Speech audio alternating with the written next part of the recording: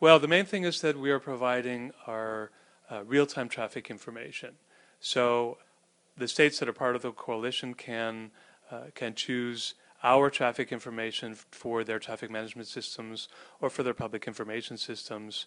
And that information is something that we've been developing actually since 2007, when we had our first connected navigation and real-time traffic information.